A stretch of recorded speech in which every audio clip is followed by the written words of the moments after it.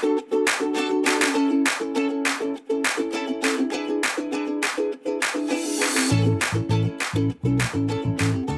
to Heart Health Radio with board-certified cardiologist and internal medicine specialist, Dr. Franklin Weefall. Heart Health Radio. Heart Health Radio. Oh, oh, oh. HeartHealthRadio.com. Heart Health Radio. Heart Health Radio is meant for information purposes only. Before taking any action, talk to your doctor. Get better, stay healthy, and spot medical misinformation by listening to Heart Health Radio on this radio station and, of course, on Apple Podcasts and Spotify. How you doing, Doctor? I am good today. We have a great show lined up, as usual. Yeah. I mean, I don't think we've ever had a bad show lined up. But today we're going to break tradition. And do what? And talk about COVID again. Oh, no. We've talked about COVID a little bit in the last few months, but, what I've been purposely trying to do is get us back after 2 years of being on track. I'll never forget walking into the studio, I think it was January of 2020. Yeah. And we're talking about what we're going to do, and you said, and I want to talk about coronavirus. You didn't say COVID. Yeah. Because we were calling it coronavirus back then. I looked at you and I said, what? Right. You knew more about what was going on in China at that time than I did. And, think back to those days. Right. March Scary. of 2020. Yep. You know what the death rate was in New York City in the first wave? It was terrible. 10%. 10%. I mean, that's far more than the flu. Oh, yeah. And you look back now, and I think if you want to know why it's so much less, I think there's a number of factors. I think, number one, I think more people have had it, and therefore the number of people who are going to get sick who weren't expected to get sick. I don't know if you remember this, but there are a lot of people who did not have pre-existing conditions who were dying back then. And I think number two, we were making a huge mistake, not because we were doing it on purpose, but because we didn't understand the disease. Yeah. And that was early intubation. Yeah. Okay, and early mechanical ventilation. And I don't know if you remember, Cuomo, the governor of New York, Yes. was on TV screaming at the Trump administration for not producing more ventilators. Right. And I'll never forget, he said, we're going to need 40,000 ventilators in the next several months. And that's not true. Oh, it didn't turn out to be true. It didn't turn out to be true, but you remember, I got mad at Ford for they're not repurposing their autumn plants to turn into ventilators. Because I bought into all this, and rightly so, because we had no idea what to do. Right.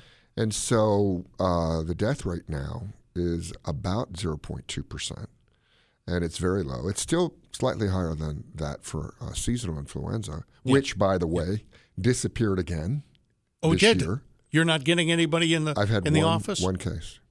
Okay. One case. So the Biden administration is now facing a super spreader event. Well, and I'm super spreader in our day and age, okay?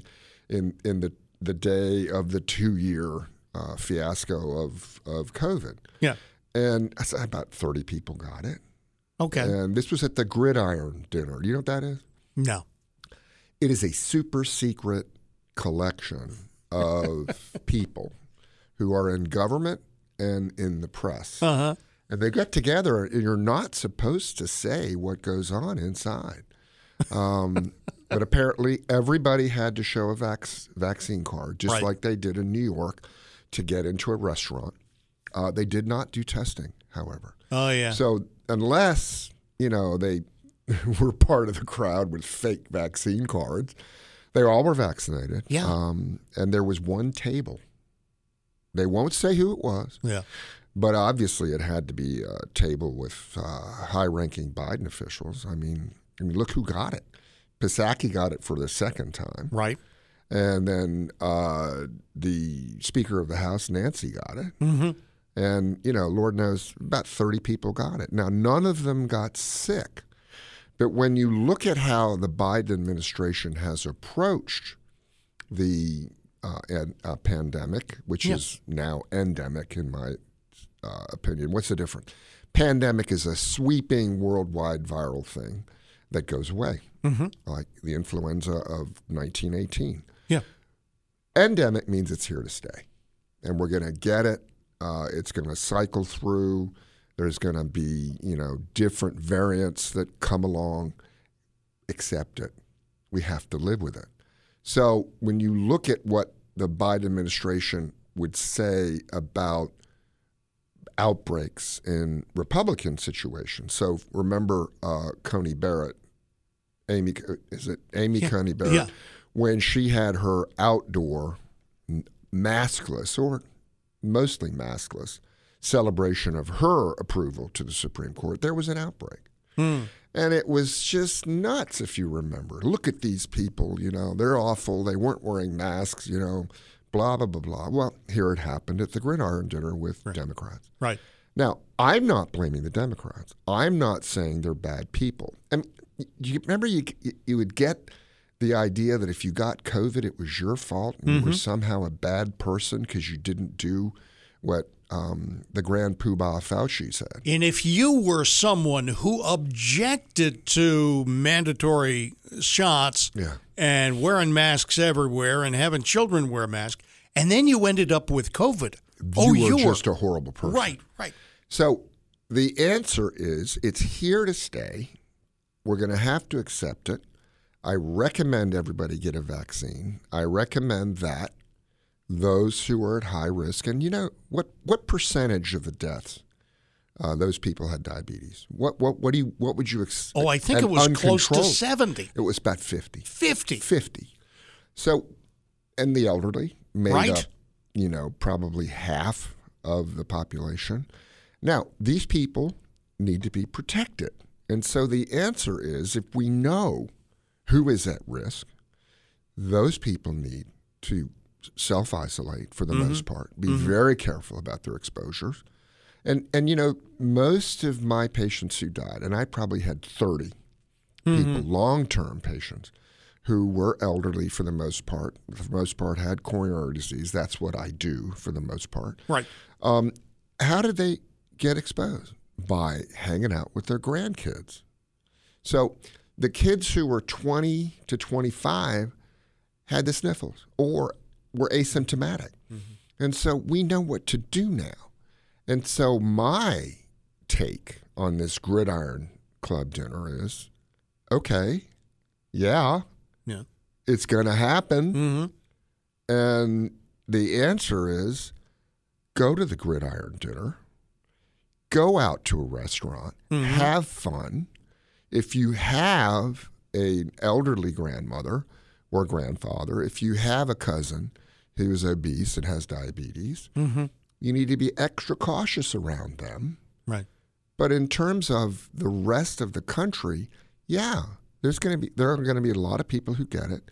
And 1 in a million, and that's basically what it is, 1 in a million people who don't have a classified risk factor are going to die from it.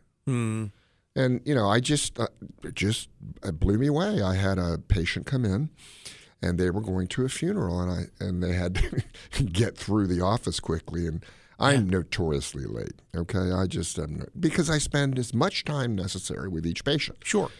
Anyway, I said, what happened? And I said, I'm going to a funeral of someone who died of COVID. It was a 19-year-old man who had no risk factor. So that's going to happen. But what the analogy that I'm going to use for our country is driving a car. Yeah. We're not going to make everybody drive 20 miles an hour on this freeway. And we're not going to make everybody wear a helmet and a neck protector like the Formula One and NASCAR drivers are. Because we're willing to accept a risk. And that's 50,000 people dying a year. And we could prevent that. We could. We could prevent almost all deaths, and even pedestrian deaths we know how to prevent. Are we willing to do that? Are we willing to say, okay, you need to go to grandma's. She's 20 miles away, which would be normally a 10-minute drive, 15-minute drive. Yeah. You want to make that an hour? We're going to drive slow? the studies have been done. If we cut the speed limit to 25 miles an hour on all roads, yeah, we'd probably have 500 deaths a year in car wrecks from weird things that happen. So we have to make decisions as a country and what kind of risk we're going to take. Right. And if you look at Shanghai right now, the whole city's in lockdown. Yeah. Because they have a zero COVID tolerance. And as soon as they have 2 or 3 cases, boom, the country is locked. The city is locked down. You have to stay in your apartment. If you walk out of your apartment, you get put in the gulag. Right. The Chinese don't call them gulags. What do they call them? Re-education camps. Yes, re-educate you. And the bottom line is we're going to have spreader events like this, and we should let them happen. Yeah. Because we have to live. We have to go on. And do we have time to talk about an example we do. Of the overkill and its effect on people? Quality of life in medical terms is now called QOL, okay? So they look at not only in studies the outcomes of illness and the outcomes of death, but they look at the outcomes of QOL. Yes. Quality of life. And I think all of us, in the back of our heads, even if we're zero tolerance COVID people, recognize that there's this issue of quality of life. Are you going to lose your job? That's a bad quality of life. Yes. Are you going to be confined to a room, twiddling your thumbs, watching Netflix? Now, some people would want to do that. I mean, I have some lazy people that I know in college, and what do? Their parents are spending $50,000 a year, and what are the kids doing? They're skipping class, and they're sitting in their dorm rooms watching Netflix and playing video games. But anyway, the quality of life issues matter. And so there was a recent study or article about college professors and what they're seeing now in the first-year students. Yeah. They're totally unprepared. Totally. Right. You can't learn long distance. I'm sorry. You can learn something, but just like in medicine, there's something called the human interaction that solidifies things. I know my patients get more when I look them in the eye and say, this is what you have, and this is the medicine you should take, and this is why. Right. But the kids, they're not all right. And it's They're not all right. just... They don't know enough to function as first-year college students. And that's a quality of life issue. It's academics. They don't literally know enough. Yeah. They can't They read. Can't write, can't read focus. critically, write, effectively. And so they're having to hold back on the knowledge base that they're trying to get into their students in order to teach them grammar and teach them how to write. But it's also that those students have spent a year on the couch, longer than a year, on the couch, and the idea of coming to class is new to almost new to them. Right. And they're just not showing up. Professors are saying students are not coming to class. Well, and now all these Gen Xs and millennials who are in IT, in information technology, are in,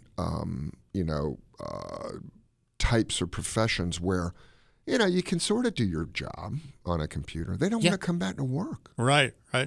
And, my kids work from home during this whole business. My 2 sons-in-law and one of my daughters just got on the computer in the morning. Yes. And did team meetings via Zoom and did all this other stuff. And I asked them, isn't the human interaction in an office important? I mean, somebody down the hall, you have an idea, you can run down and talk to them. And, they were on the fence about it. But I know that as a physician, I could not be an effective clinician and an effective doctor without a face-to-face contact with my patients. And we're losing that. And we've lost it because of COVID. We're going to talk about fentanyl and an epidemic of overdoses. Some fella got 90 shots of COVID. We'll explain why coming up in a moment. Also, avocado, really good. Avocados are really good for you. Yeah. They're so excellent for you. We're going to ask Tom Selleck. I almost ate one today. Almost.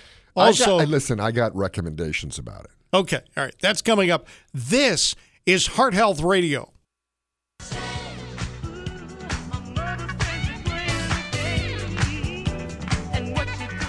Get better, stay healthy, and spot medical misinformation by listening to Heart Health Radio. Dr. Weefald, who are we shaming? Oh, a whole country. Yeah.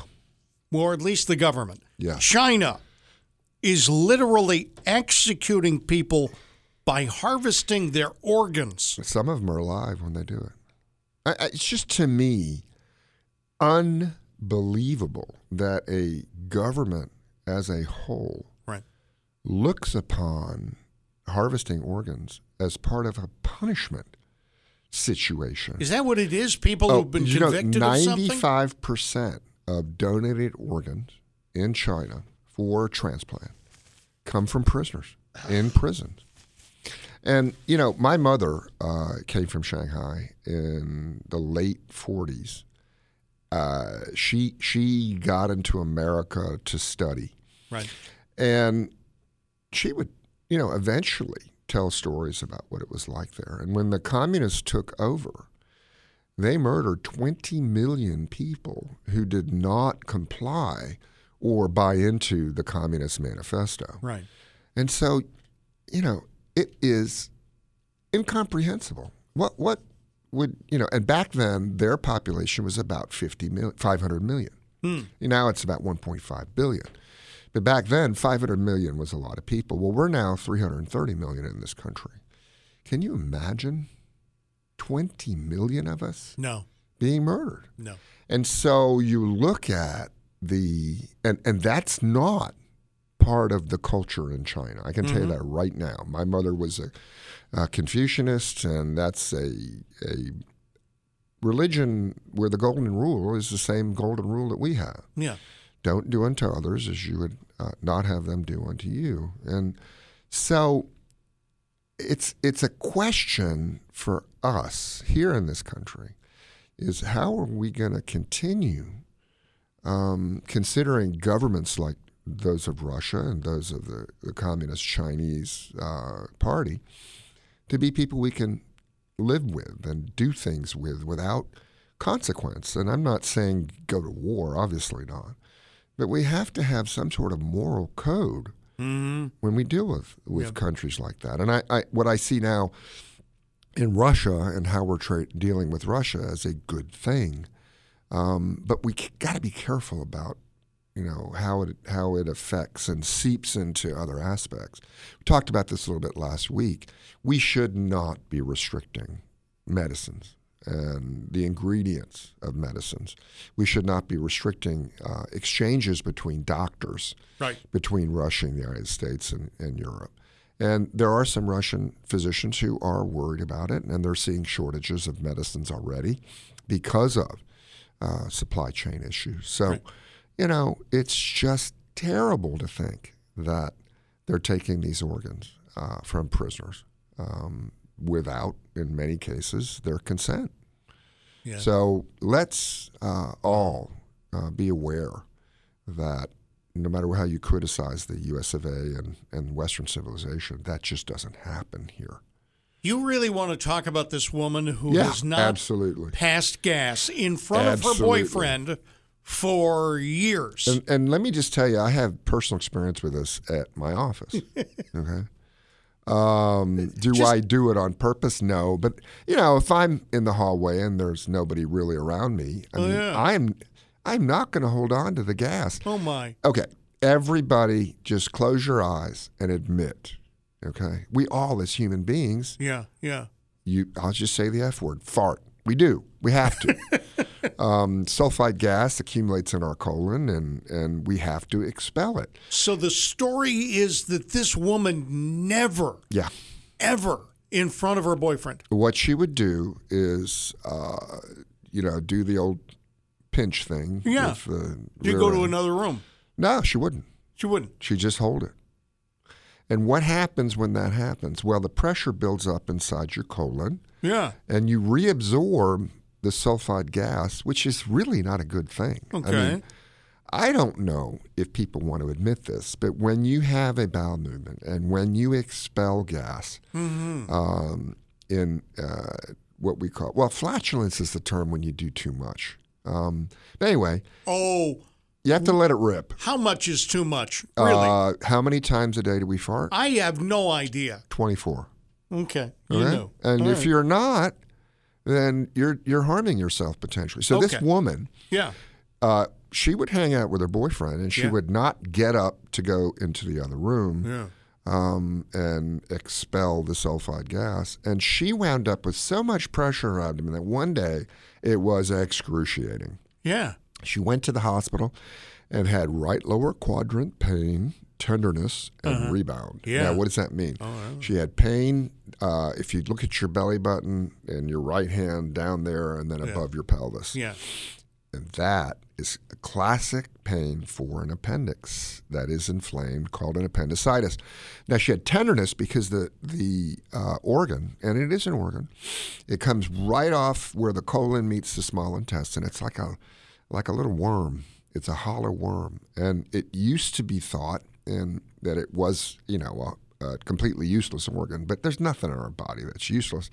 Looks like it's an immune type thing where bacteria accumulate and we learn how to beat them. Anyway, so this thing got so inflamed from the pressure that she almost died.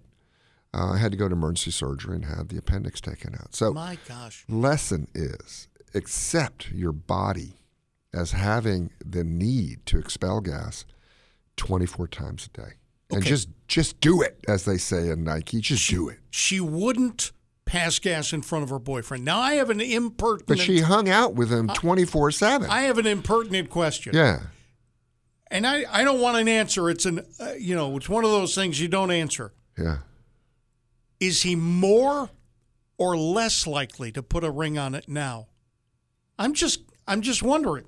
To put a what on it? Put a ring on it. In other words, is he going to ask her to marry him now that she's willing to pass gas in front of him? I don't know. Maybe, Married men know the answer to that question. I think this is what he's going to do is get a COVID mask and he's going to drip, some sort of perfume on it and then say, babe, let her go. This is Heart Health Radio. Welcome to Heart Health with board-certified cardiologist and internal medicine specialist, Dr. Franklin Weefald. Call us with your health questions at 919-860-9783. This is the Heart Health Radio Network, and Rose Hoban joins us from North Carolina Health News.org. Rose, welcome to the show. How you doing? Hey, fellas. Good. Hey, How are hey. you? Let's talk about fentanyl. Let's talk about the opioid issue we've got in North Yeah, Carolina. super article here on North Carolina Health News about it. The headline is Tension Builds Around Best Ways to Spend North Carolina's Opioid Settlement Money. What's going on with that, Rose? Tell us all about it. So there's this money that was negotiated from the court settlement with Purdue Pharma, which were the primary manufacturers and marketers of opioid medications, and there's a lot of money that's going to be coming to states, not just North Carolina, but all states. And we're going to get close to $750 billion dollars. ton over the course of money. the next 2 decades. Yeah. And the thing that's out there is that, remember that tobacco settlement back from around the year, Yes. 2004? Yes. And we were all supposed to get lots of money from tobacco manufacturers. And the whole point behind the lawsuits was that states, through the mechanism of their Medicaid programs primarily, were spending millions and millions and millions of dollars treating lung cancers that were a result of spurious marketing, obfuscation by tobacco companies. And so here states were left holding the bag, right? Well, states have made a similar argument when it comes to opioids, that these companies that made and, you remember the marketing back in the 90s, like, oh, you can't get addicted, you know, and so they had lousy science that they promoted, and so they've been, you know, they've settled and are now responsible for helping states pay for the fact that tens, if not hundreds of thousands of people have died of overdose.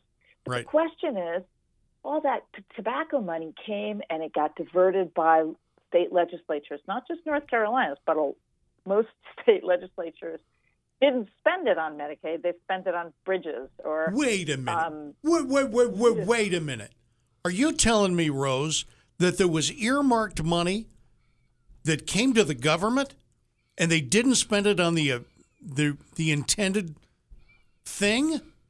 Right. Well, lawmakers were like, well, hey, here's this money. That's shocking. You know.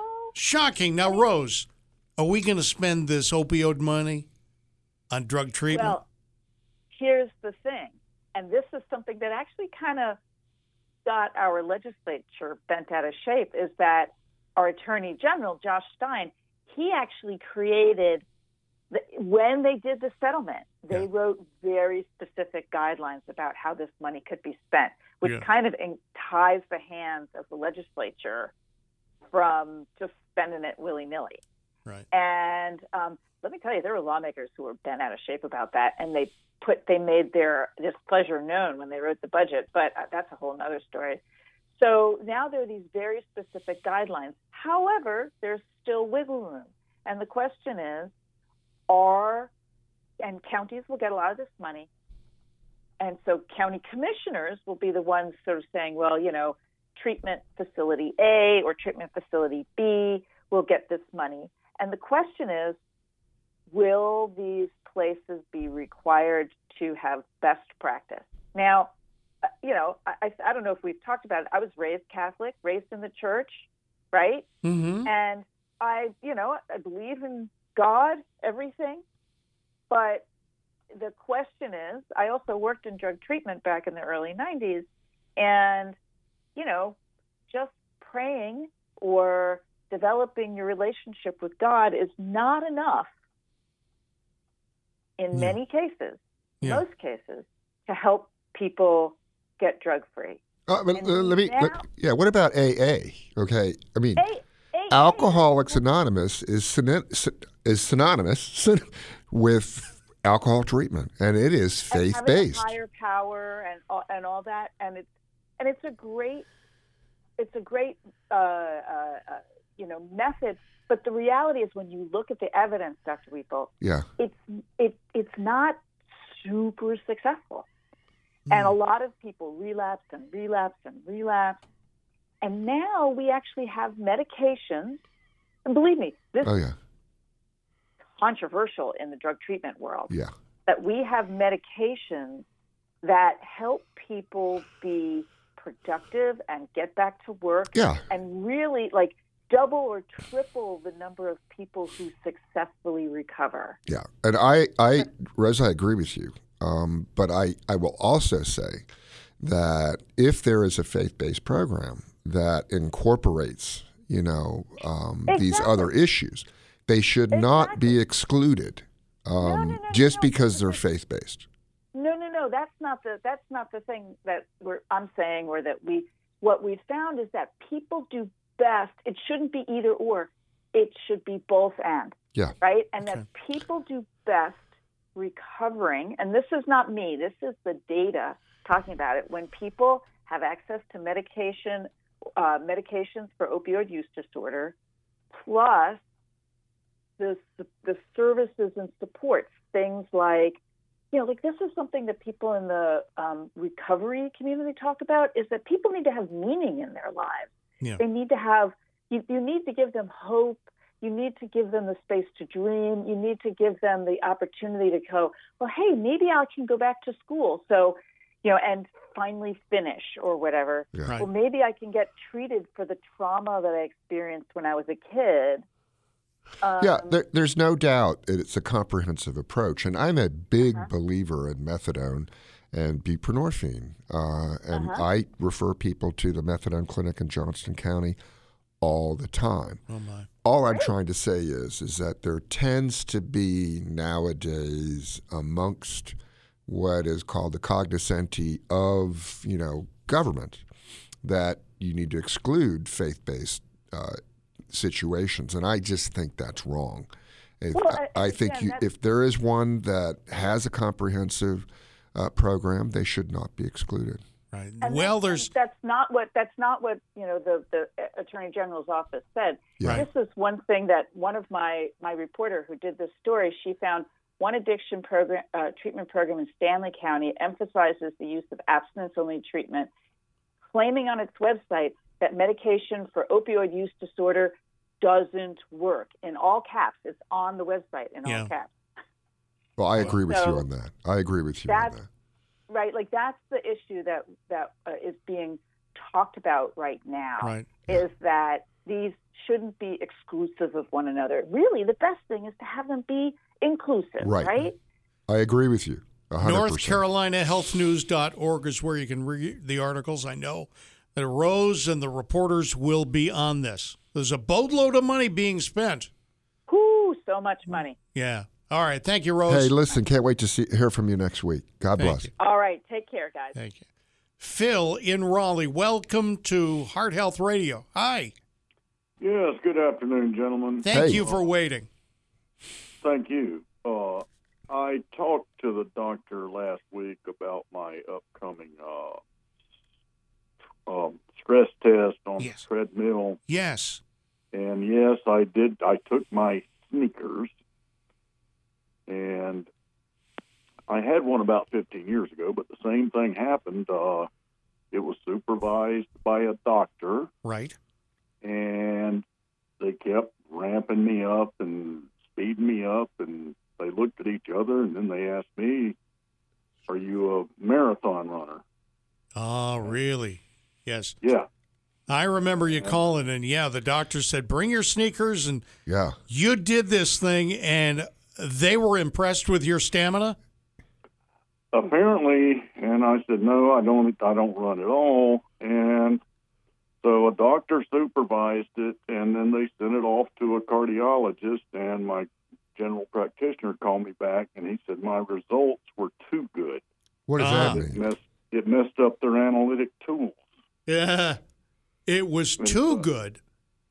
We don't believe that's possible. Does this means that he prescribed you 5 hours on the couch watching TV to get your health a little worse?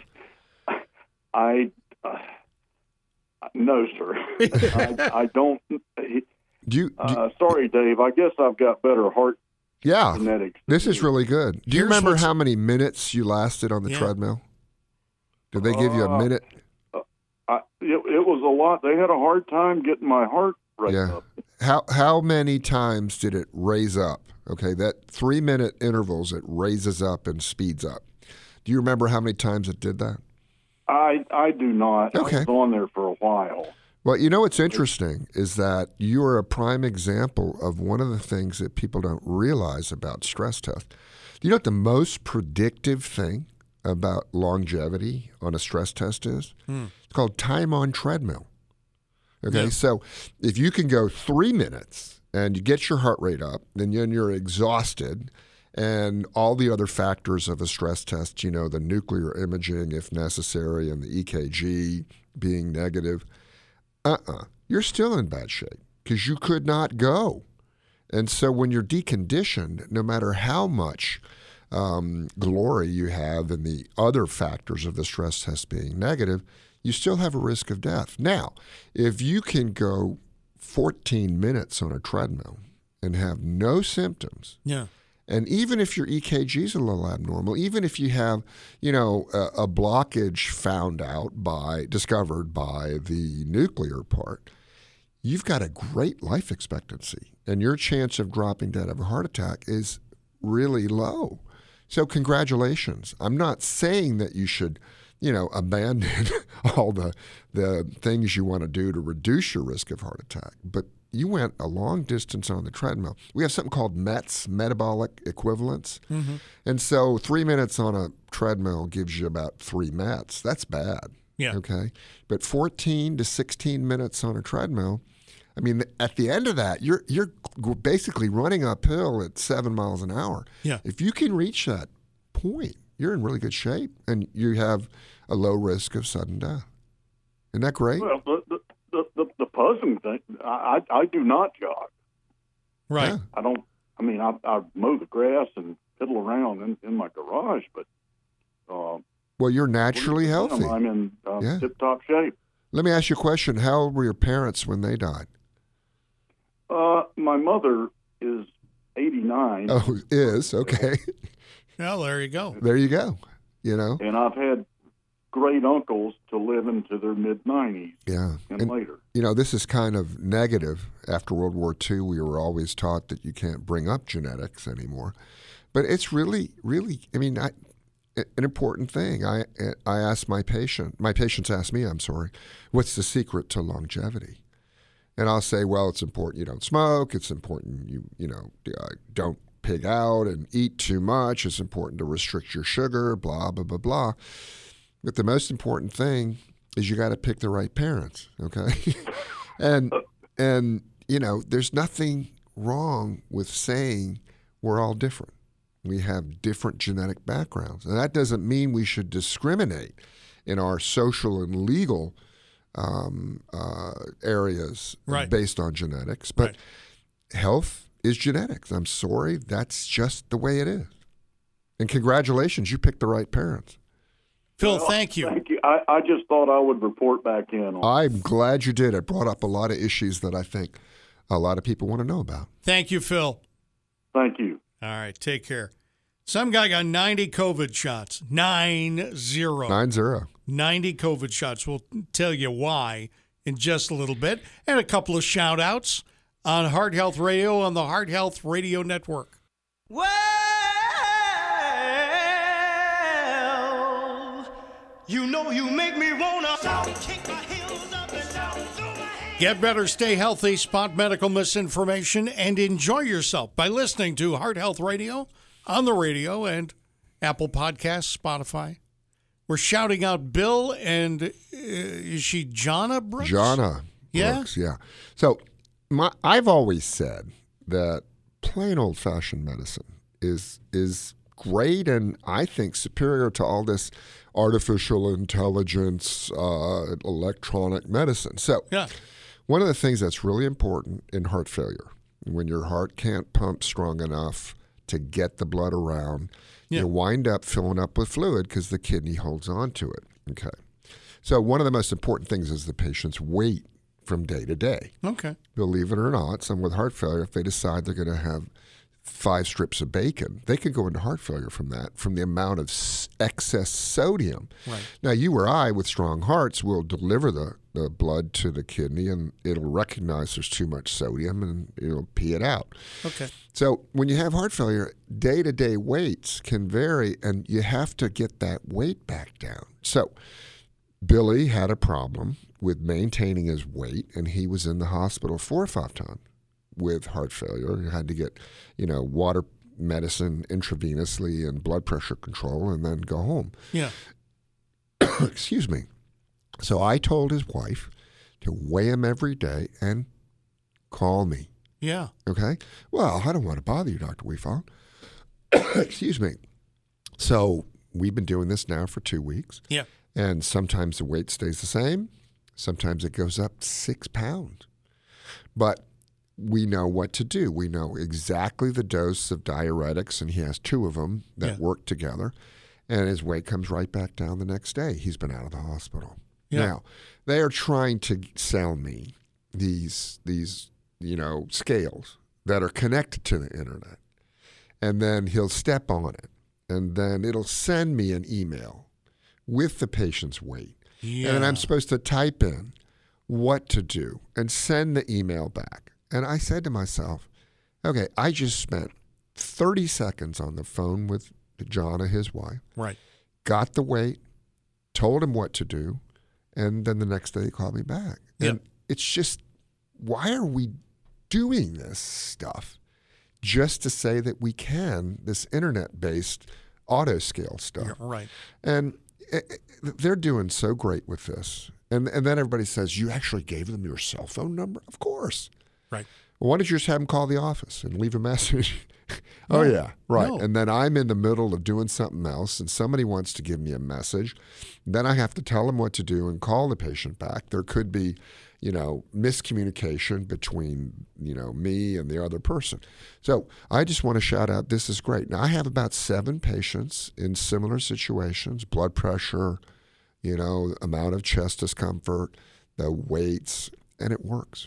Right. It works. Human-to-human contact. Wonderful. Works. All right. So this fella in Germany gets 90 COVID shots because he's doing what? He's selling the cards of proof. Oh, my gosh. Yeah. And so apparently all these people who were either afraid to get a shot, and do you know what percentage of the people who are in this COVID vaccine are actually afraid of needles? I don't know. About 35%. Sure. And so they jump on the bandwagon of, vaccines are terrible when in reality they're just afraid of the needle.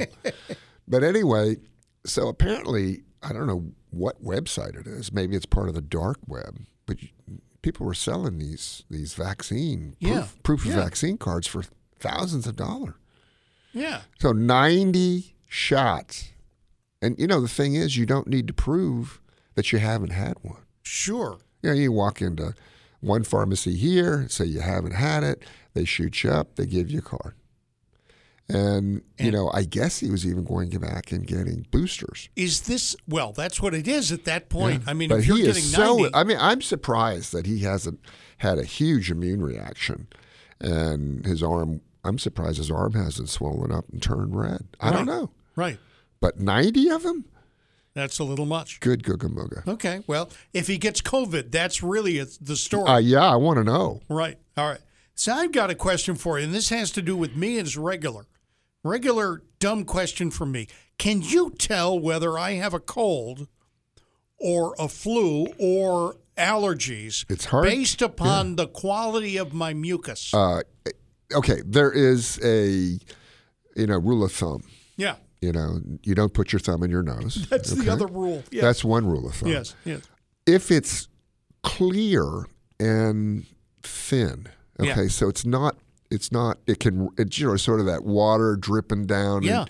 What's the name of that thing above your lip? I have no idea what that is. Frenulum. Frenulum? Yeah, so that below your nose, there's like a indentation. That's called the frenulum. So if you notice that it's dripping, running down through the frenulum and then falling off your lip, that is a thin, clear discharge. It's almost always allergic in nature. Okay, but not all the time. And if it's a little thicker but still clear, that can be a virus. Okay, right. So viruses are little particles of just DNA and proteins and fat. Some people don't even think they're alive, tell you the truth. But anyway, if it's thick and yellow-green, yes, that is often sinusitis or a bacterial infection that needs antibiotics. Okay. Although there are a lot of physicians now that are refusing to give antibiotics for otitis media, ear infection. Yeah. Oh, it'll go away. Yeah, we don't want to overuse antibiotics. And so, the allergy season is upon us. Yes. And there are ways to deal with your allergies that work. And for me, my allergies are terrible. So right now, that little cough was the mucus going down the back of my throat and getting in my lungs. What I do is what I think everybody should think about doing, and that's getting a neti pot. That's what the Hindus did. Anyway, wash and irrigate out your nose with saline 2 or 3 times a day. What does that do? Number one, it gets the mucus out. Number two, more importantly, it washes out the pollen and whatever else you're allergic to because it will stick in the mucus. And then talk to your doctor about an antihistamine. And I'm talking about a second generation. I was taking Benadryl every night. Yes. Part of Advil PM for my sinuses. Yes. And, over the last year or so, I've kind of had a brain fog in the morning and stuff. Well, here I am scrolling through my health news reports, and it now recommends that anybody over the age of 50 not take Benadryl because it has a tendency to fog your brain. Right. It can also lead to urinary retention if you have prostate problems. So there's Claritin, there's Allegra, those are second generation. They don't generally stimulate and interfere with the histamine receptors in your brain. They don't make you as tired.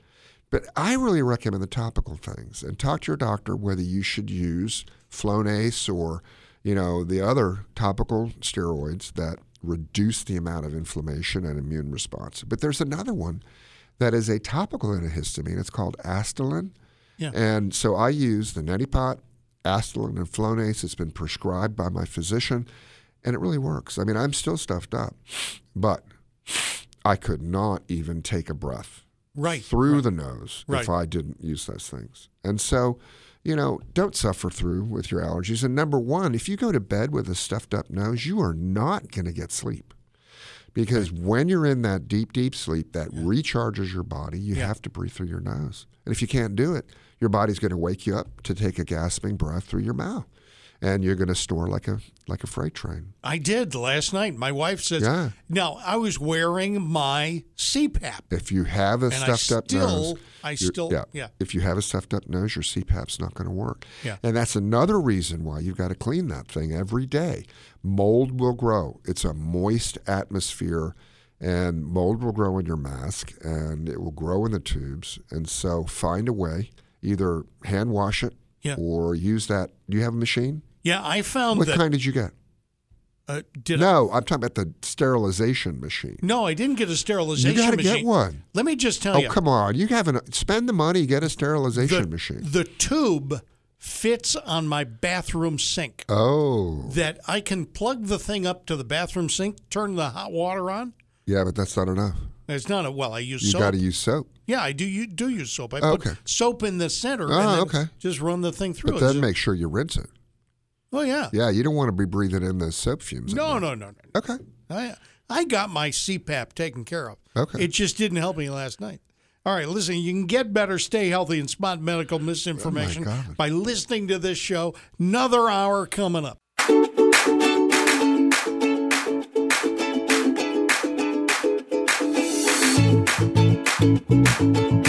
Welcome to Heart Health Radio with board-certified cardiologist and internal medicine specialist, Dr. Franklin Weefald. Heart Health Radio. Heart Health Radio. HeartHealthRadio.com. Heart Health Radio. Heart Health Radio is meant for information purposes only. Before taking any action, talk to your doctor.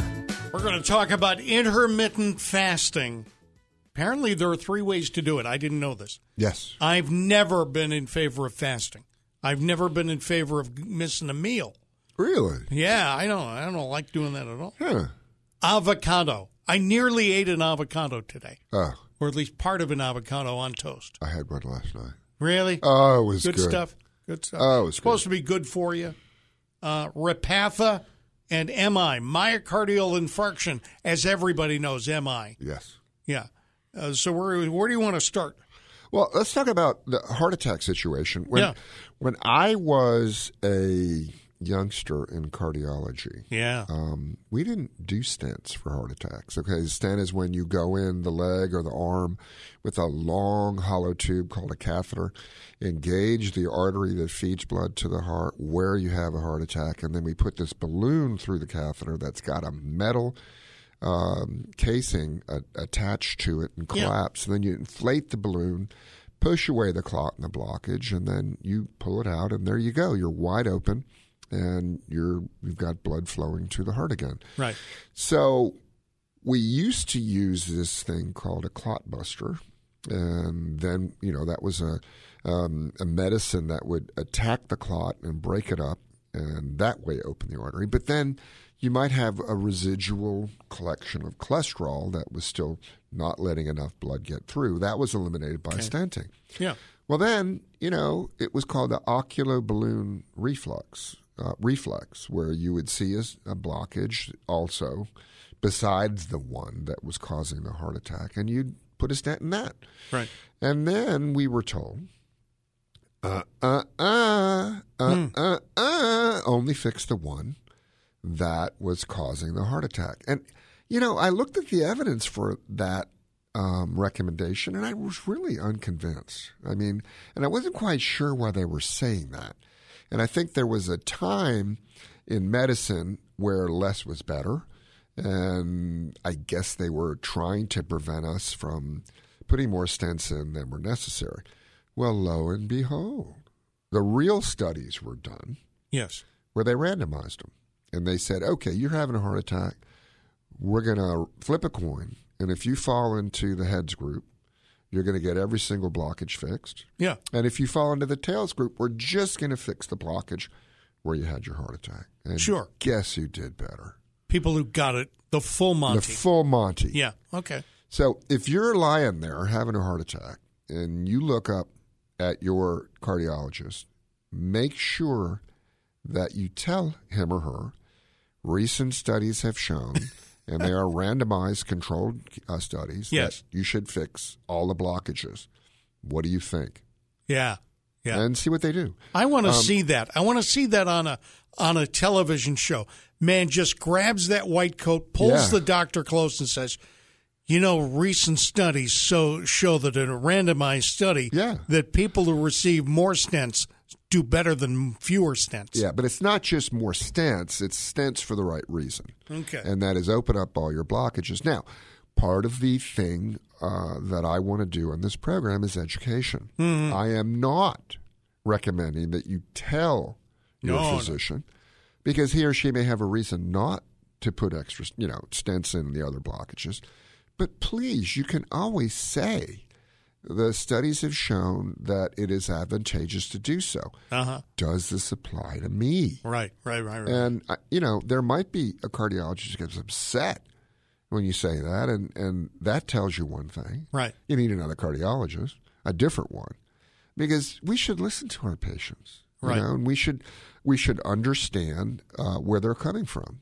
And I can tell you this, it helps to be educated so that when you go into a situation, you can have some knowledge and have a discussion with your cardiologist. I had 2 stent procedures. Yeah. One was through the arm. The and wrist. They call you a wrist patient. Yeah. The nurses call you a wrist patient. I got a wrist one coming in. Right. I got a wrist. Right. A wrist well, you know patient. why? It's a lot easier for the nurse when you have a wrist. Yes. And then the other one is groin. Yeah. It's not through the leg. It's groin. We used to call them FEMs. Huh? FEM. Yeah. FEM, femoral artery. And you are a groin patient for that day. And by the way, let me just offer this. If you're having the groin thing done, always go to the bathroom before. Yeah. Because even though it's like driving in your dad's station wagon, the point is they don't let you do anything for a whole day. Okay, I was what we call a closure man. You were. Yeah, so there's a couple devices. I used one that actually put a suture in the artery. Yeah. And it's called a ProGlide. Okay. It glided in. Oh, yeah. And it takes more technical skill. I'm going to pat myself on the back. Good for you. I never had one fail. Yeah. And it's pretty cool. You go in, you flick a few switches, and you push a button, and it puts a suture in for you. Sure. And you pulled it out, and you affix the suture. And those you could get up pretty quickly in a femoral region. But I clearly think that nowadays the way to go for most cardiology, interventional specialists, that's what you're called, an interventionalist. Yeah. Because you're intervening in the blockage with a stent. Use the wrist.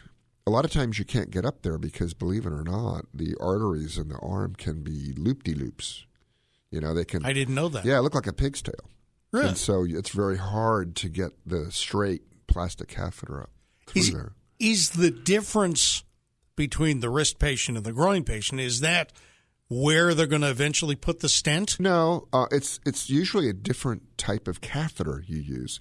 Because the way the catheters are shaped is they were shaped originally because everybody did them through the groin. And then when you started them doing them from the wrist so you could avoid that potential bleed in the groin. It's very hard if you don't put a closure device in. Sometimes it's very hard to keep the pressure on the right place to keep it from bleeding. Yeah. But anyway, the catheters needed to be of a different shape. Yeah. For the most part.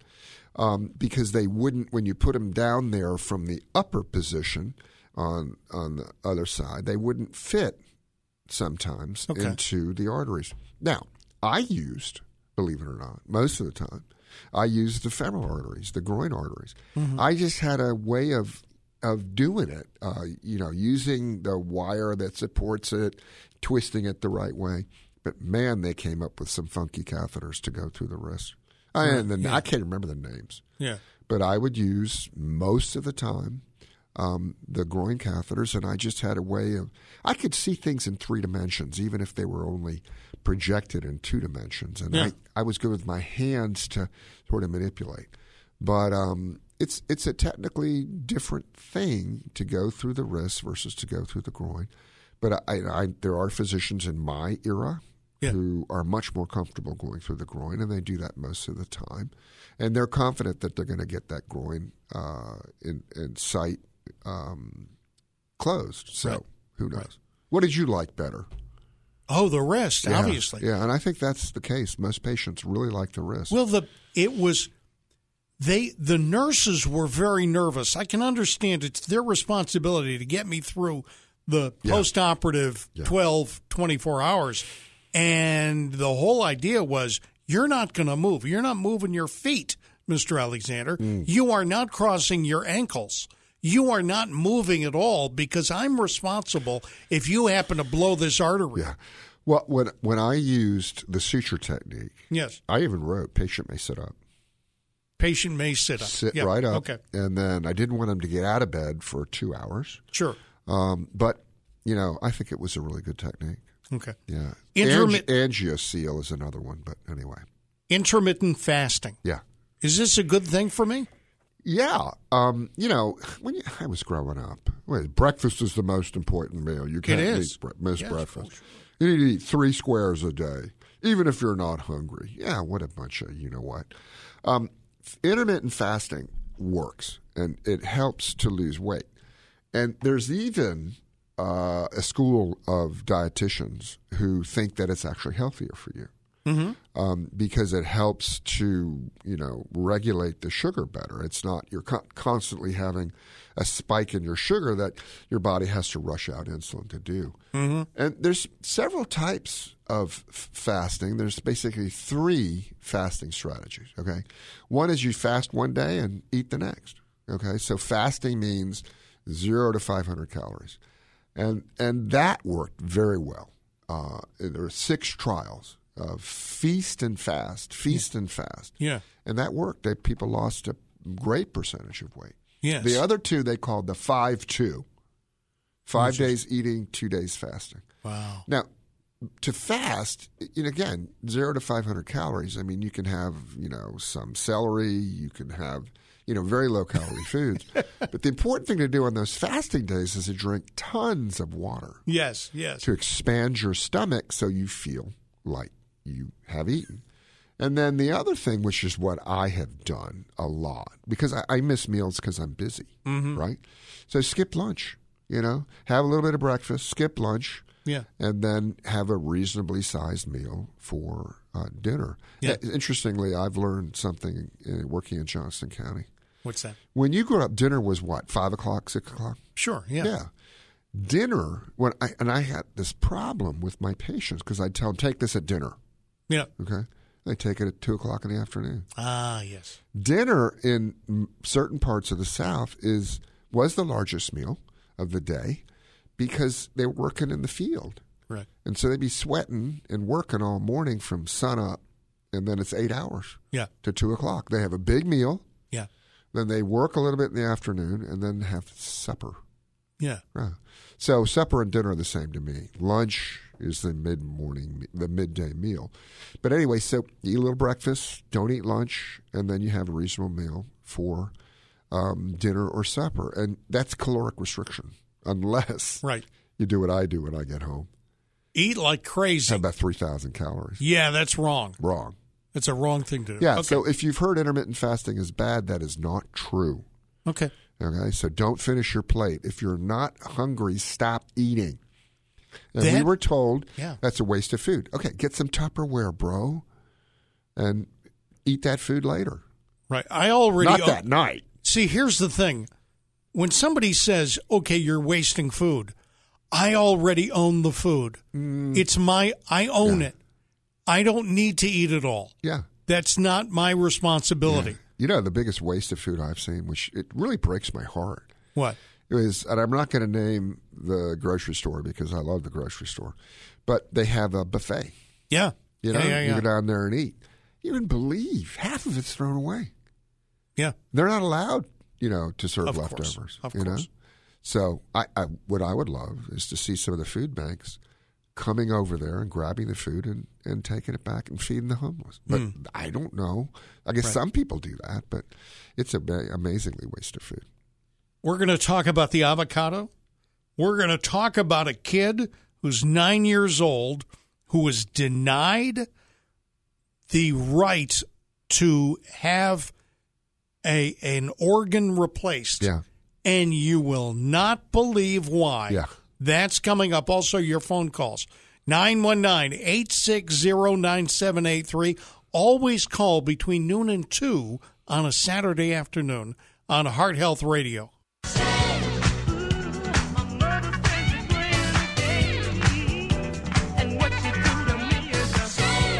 This is Heart Health Radio on the Heart Health Radio Network. This kid got denied for a kidney transplant because of why? Okay, his daddy would not get COVID vaccinated. Let me just say, I love the Cleveland Clinic. I think it's a wonderful place, one of the best medical centers overall in the world. Yeah. I'm not going to just say the United States. Really good, dedicated team of people. But I think they've taken some things too far. They won't give a kidney to someone who won't have the vaccine themselves. Okay. And they won't use a donor kidney that is from a person who is unvaccinated. But they've taken it to the next step. And so this kid got vaccinated. He needed a kidney transplant. Right. But his father was one of those people who was adamantly opposed to getting the vaccine. And even though his kid was going to be at risk of death if he did not get vaccinated, he wouldn't do it. Wow. But then the Cleveland Clinic said, okay, tough luck. Kid's not getting a kidney.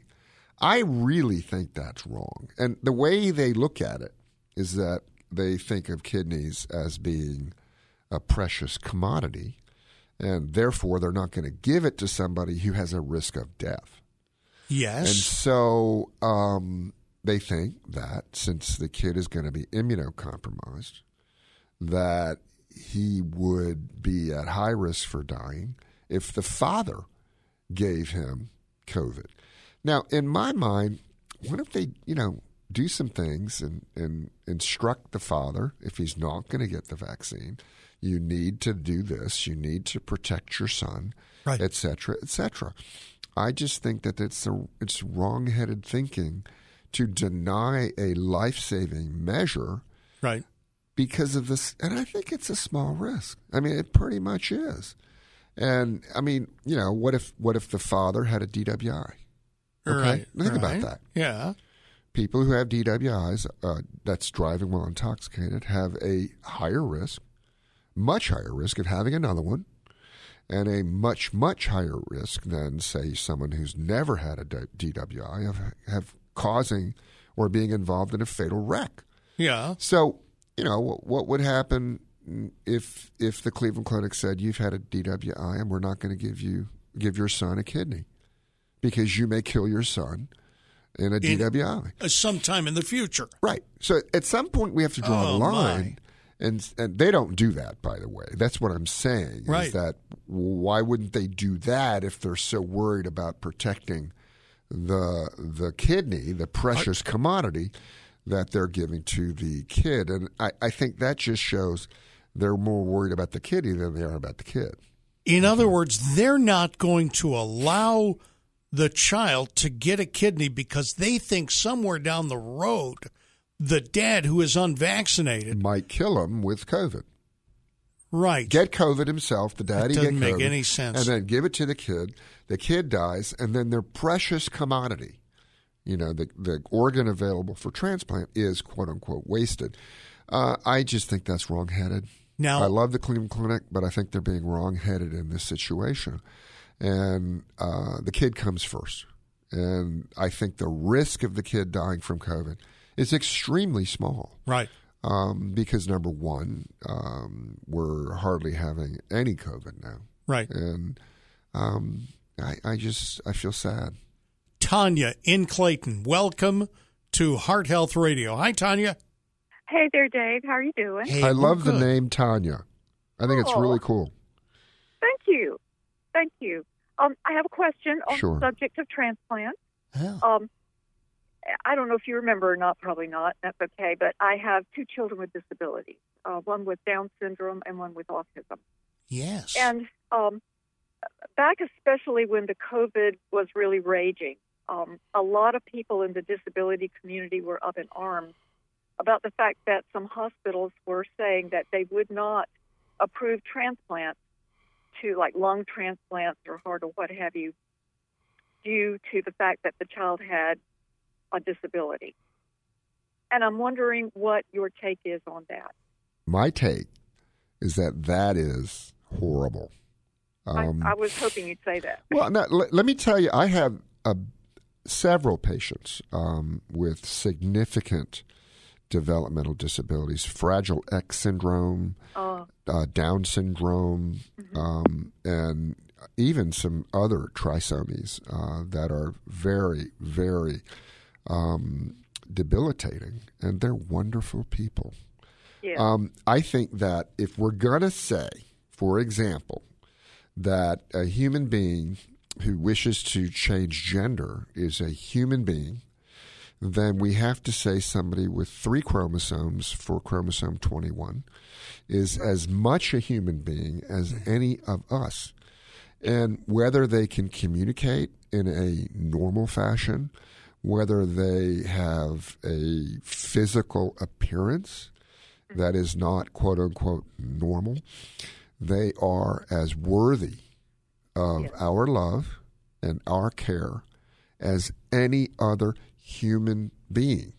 And Thank you. I just, I agree fully. And the whole not less than. Yeah, and the Down's syndrome people are were more susceptible to having a serious complication. We don't know why from COVID, but that doesn't mean that they should not be treated as anyone else for transplant. For example, 40% to 50% of the people who died with COVID are diabetics.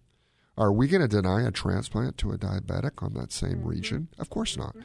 So if you look at the tragedy of how we perceive special needs individuals, people with chromosomal abnormalities and genetic abnormalities, in Iceland, there are no longer human beings being born with trisomy 21. They abort them all. Yes. And the whole concept of the new way of ethical thinking, the non-religious way of ethical thinking, is they talk about maximizing happiness.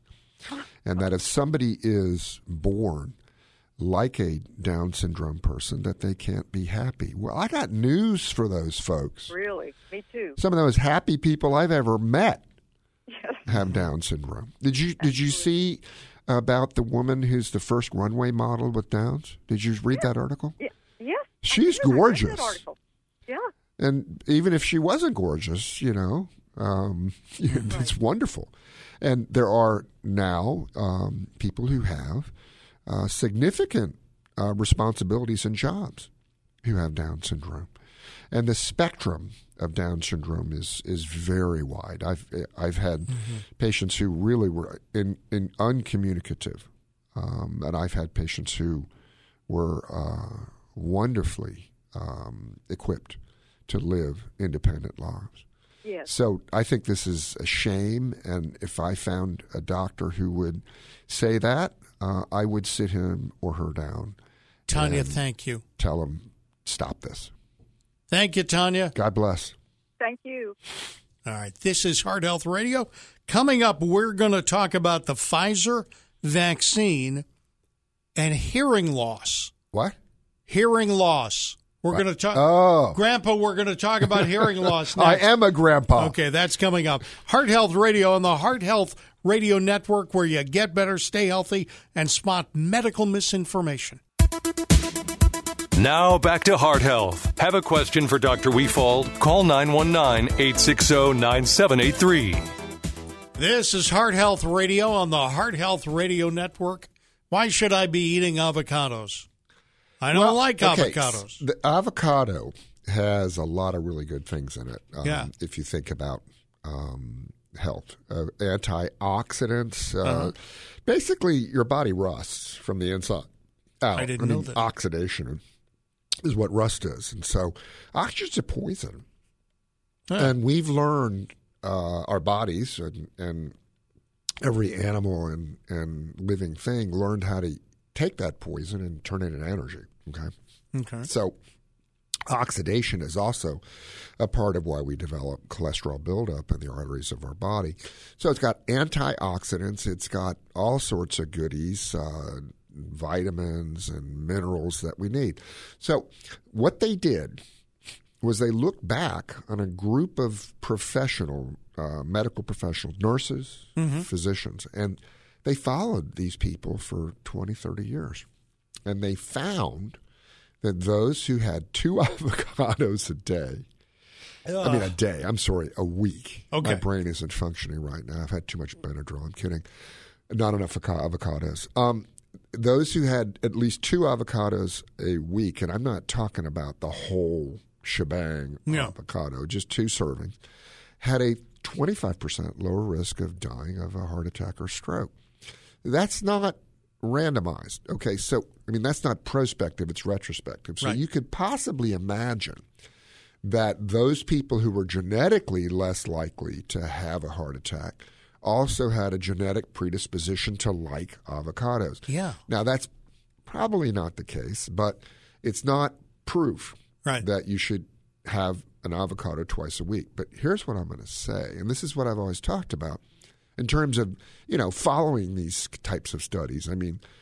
The bottom line is it can't hurt you. So have at it. Have 2 servings of avocados a day. Now, here's the problem. A week. Why do I keep saying a day? No, but I'm telling you it's right now. It's like when I would say vaccine versus virus or virus versus vaccine. Nobody 2 a day. Nobody is going to eat 2 a day. Actually, I would. You would. Let me tell you, ranch dressing is really great stuff. I think there's 2 condiments that should be elevated to the level of vegetables. Yeah, what are and they? that's ranch dressing and ketchup.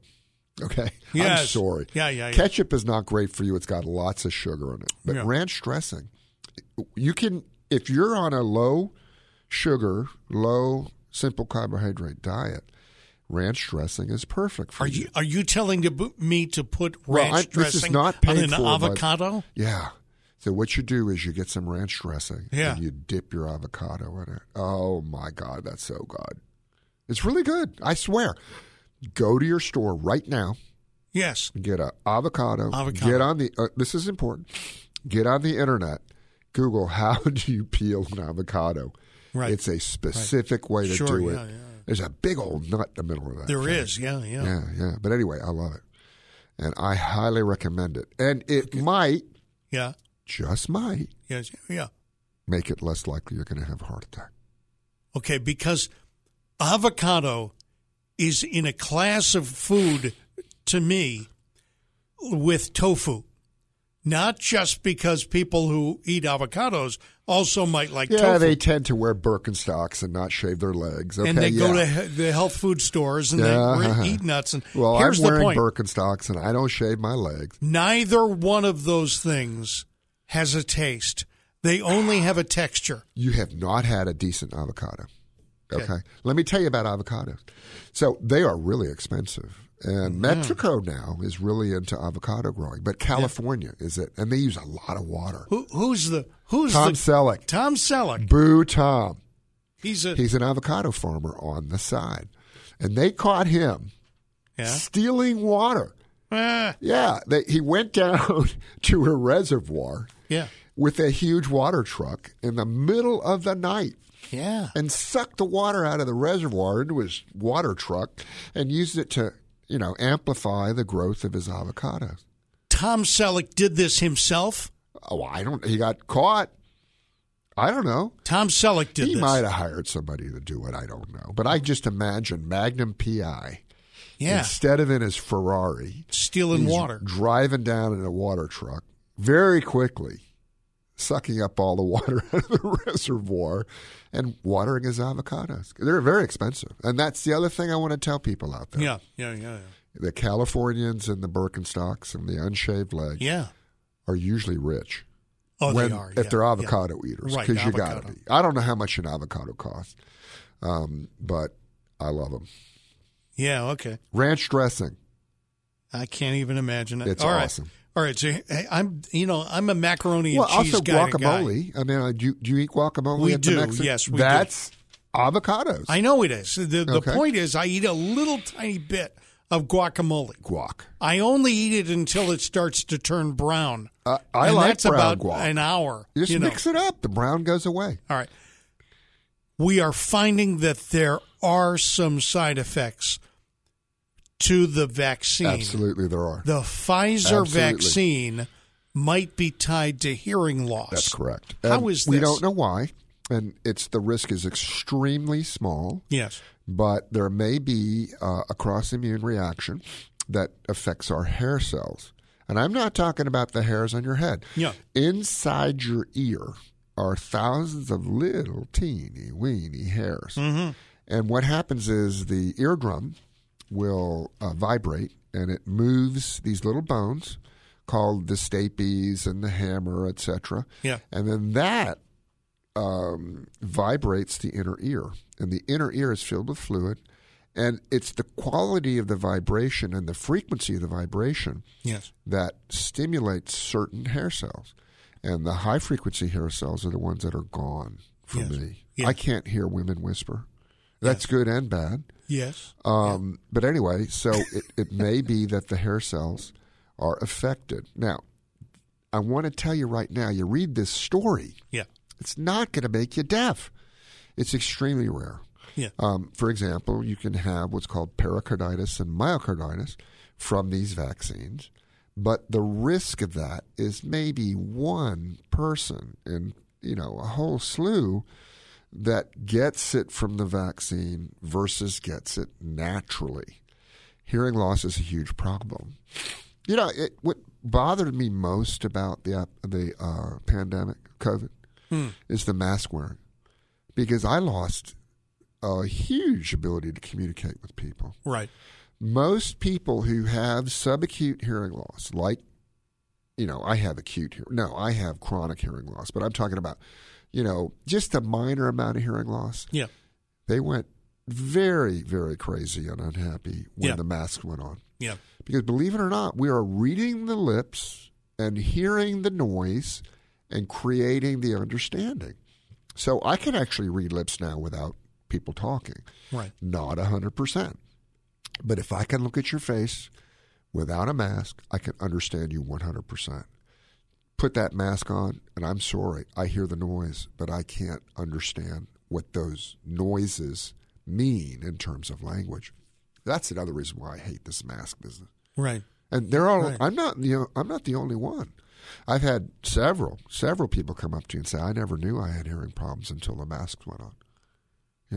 Now we're still masking in all medical offices. Yes. Okay. No. I'm requiring masks in the waiting room. Okay. But when I am in a room with a patient, I have the exam chair. Yeah. And my chair about 8 feet apart. Okay. And then what I say to the patients are that I think safely you can remove your mask. If you feel uncomfortable removing your mask, I understand.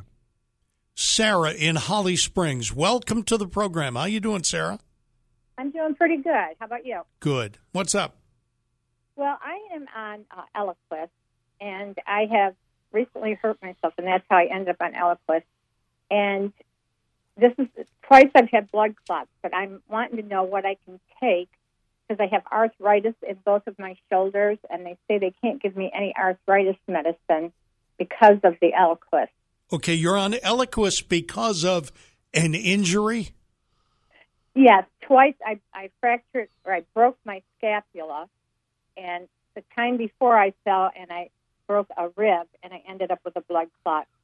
And now you're on Eliquis. Where's the blood clot located? Where was it located? The first one was in my leg. Oh, wow. The second one, the most recent one was in my lung. Oh, my gosh. So that traveled up from some vein below and went in your lung. That's called a pulmonary embolus, right? Is that what they told you? I think so, yeah. Yeah, okay. And how long have you been? I'm sorry, go ahead. After I fell the second time, they did check me for blood clots in my legs, and I did not have them. Okay, great. And how long ago was all this clot business? This was last September. Is when I fell. In October is when they found the blood clot, or the end of September. Okay. How long do they want you to stay on the medicine? They didn't say. They said at least 6 months. Okay. I'm going to the doctor in 2 weeks to see if I can come off. Yeah. The primary says he doesn't think I'll be able to come off since I've twice had blood clots. Yeah. Yeah. Okay. And you're going to have a procedure done? Is that correct? No. Oh, you just want to know if you can come off in general. Yeah, and I want to know what I could do for the arthritis in my shoulders because it's so painful. And they want to do an injection, right? That doesn't help. I'm sorry, they want to do an injection of your shoulder, is that right?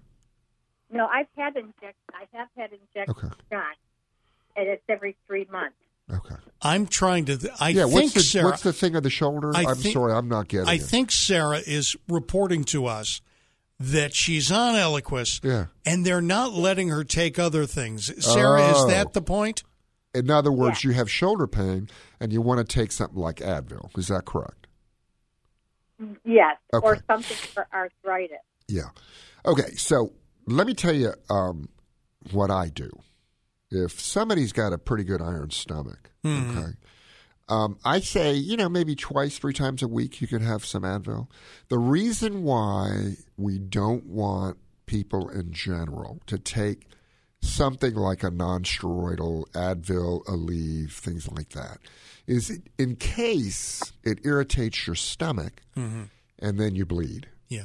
Okay? Now, I don't think that taking an Advil makes you more likely to bleed from somewhere else, although there are people who think that Advil is kind of a blood thinner, will make you bleed more. Yeah.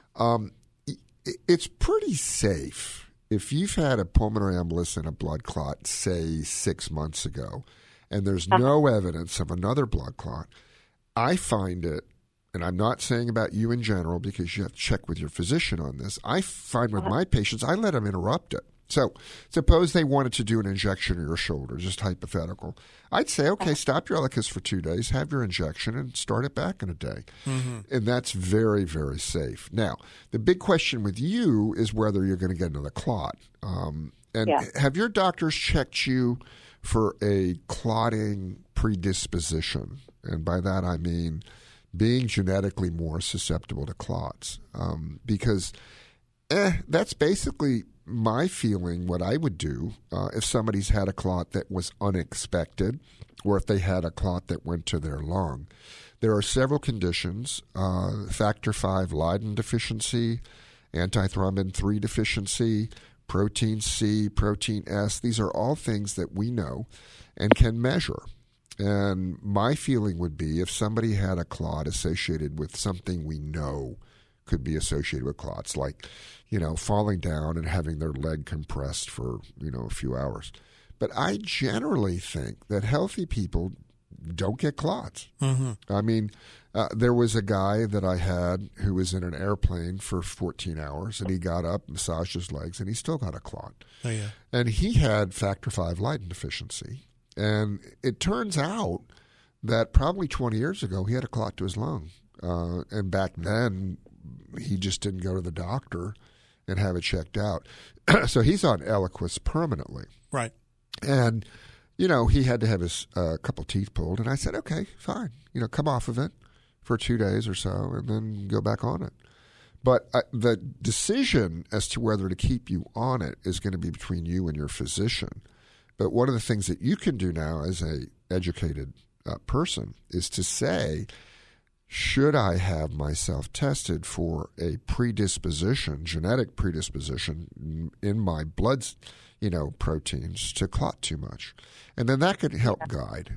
I had a lady who was 72 who out of the blue got a clot in her leg. Mm-hmm. And she had protein C deficiency. So, it's just something to bring up with your doctor. I don't know. I've had somebody who had a reason to have a clot, did not have any of these things, these issues, and I took him off his Eliquis, and he's done fine for 3 years. So it's a tough question. Yeah. Is there anything else I could take, though, for arthritis? Because he did. She wants some other suggestion. Yeah, and, of course, Sarah, you're going to discuss this with your doctor. Yeah, but Tylenol is not an anti-inflammatory, but Tylenol is fairly safe. It's recommended in reasonable doses. And then I'm going to talk about, another medication, which is a topical treatment. Yeah. Have you ever gotten diclofenac gel? Yes, I just put some on this morning. Yeah, how's that work? Not so good. Okay. Have you ever had Tramadol? Yes, I have that too. Yeah. Does that help? That doesn't seem to help either. Okay. What helps you? Ibuprofen or Aleve. Yeah. All right. Here's the thing then. Suffering is suffering. Quality of life. Okay.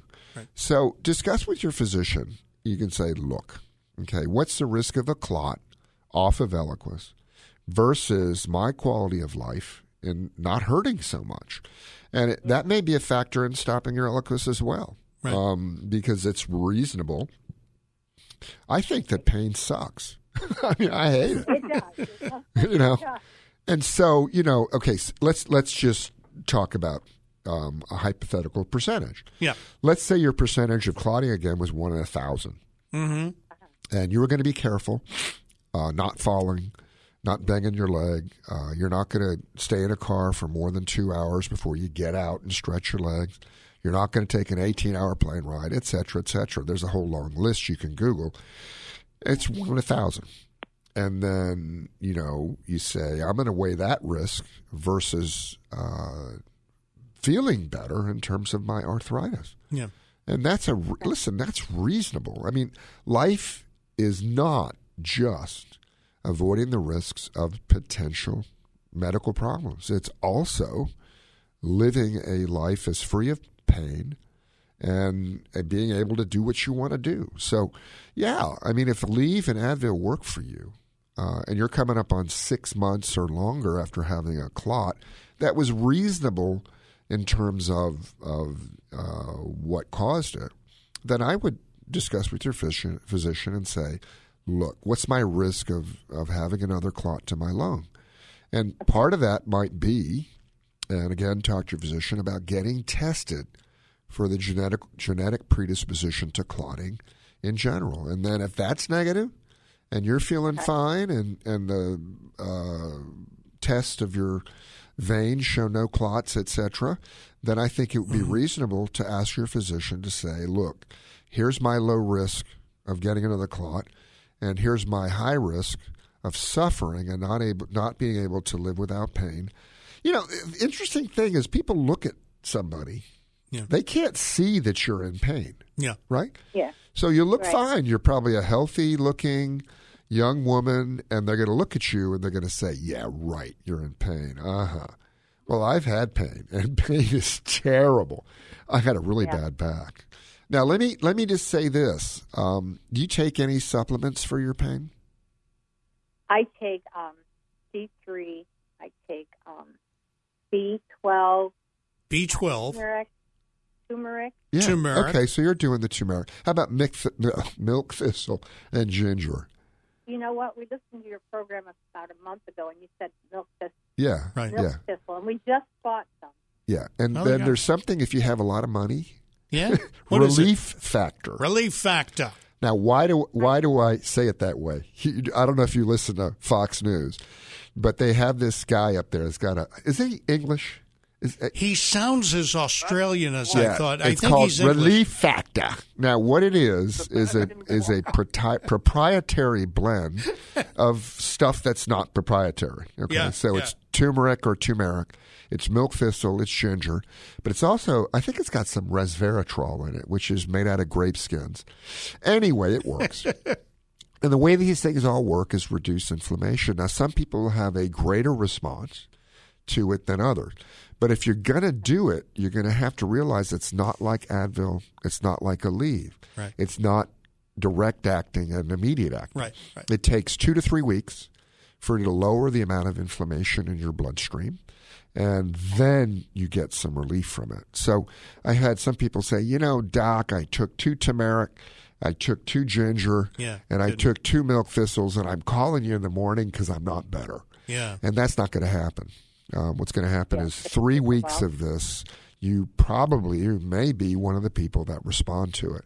Right. So if you have enough money, I take this stuff, turmeric ginger over the counter, but I do take a very expensive supplement that is just pure vegetables and fruits, and that's on Fox News as well. You're right. And it depends on what you want to spend your money on. But if you're willing to do that, you got to do it for 3-4 weeks before you decide whether it's working, because again, that's a long. And I just had my inflammation checked again. Yeah. When I was an idiot and didn't pay attention to my cholesterol, I had a blockage in my artery and one in my neck. And my C-reactive protein, which is a measure of inflammation, was 8, which is really high. Is it? Okay. Yeah, so I'm on the Relief Factor program. I don't take Relief Factor, but I take everything in it. Yeah. And it's less than 0.1. Oh, good for you. Okay. So give that a chance. Talk to your doctor about the risk of another clot versus being miserable with pain. Thank you, Come Sarah. up with a conclusion. Thank you, Sarah. This is Heart Health Radio. Well, you make me wanna kick my heels up and down, throw my hands. This is Heart Health Radio on the Heart Health Radio Network. Who are Helen and Freddie Williams? Wonderful people. Really? Yeah, I've been taking care of Freddie and his wonderful companion and wife in life. And wife in life, I guess that's a term. Anyway, I'm mumbling. What I want to say is that they've had significant health problems. She's had, and I've had permission to discuss this. So if you're listening from the medical board, I'm not violating anything. Significant health problems. She's had a heart attack, and he's had atrial fibrillation and other heart problems. And they're a prime example of when you take your medicines, when you try to do everything you can, you do well. Yeah. I mean, Helen has not had a single heart problem since, and she's on multiple medications, and she doesn't mind taking them. Freddie is the same, not had a stroke. He's not had, his blood pressure's under good control. So I want to shout them out as an example. I mean, they're elderly. I mean, they are, over 85 years old, and they're still active. And they still drive to my office. They still go out and do their own shopping. But you know what? I always like to ask my patients, they've been waiting an hour and a half to see me. Yeah. And I say, so what are y'all going to do today? And they wouldn't tell me. Yeah. Okay. And I thought maybe it was something that, was private. And I said, so can I just tell me? He says, well, we watch TV. And I say, okay, what do you watch? You know what they said? What? Judge shows. Oh, sure. Do you know how many there are? Oh, a lot. Yeah. 9. 9? They watch 9 different judge shows. So I'm looking on here. Apparently, it's not Judge Judy anymore. It's Judy Justice. Right. Did she? Yeah, she had a break. She had a break with the There's Divorce Court. company. Yeah. There's Lauren Lake's Paternity Court. There's Judge Faith. There's Judge Jerry. There's Judge Steve Harvey has his own judge show. Sure he does. Yes. Oh, my God. Judge Joe Brown. He's a good one. He's a good one. So why don't we do this? Why don't we have a doctor show? Yes. Where the person comes in and we diagnose him or her on the show. There are certain exams we couldn't do. Although I guess we could, have them go around the thing and do the rectal exam and hear the scream. That's not a good idea. I just want to say, getting involved in the lives of our patients is really important. They're probably not listening to the show because there's probably a judge show on right now. Well, that's it. That's all the time we have for Heart Health Radio on the Heart Health Radio Network.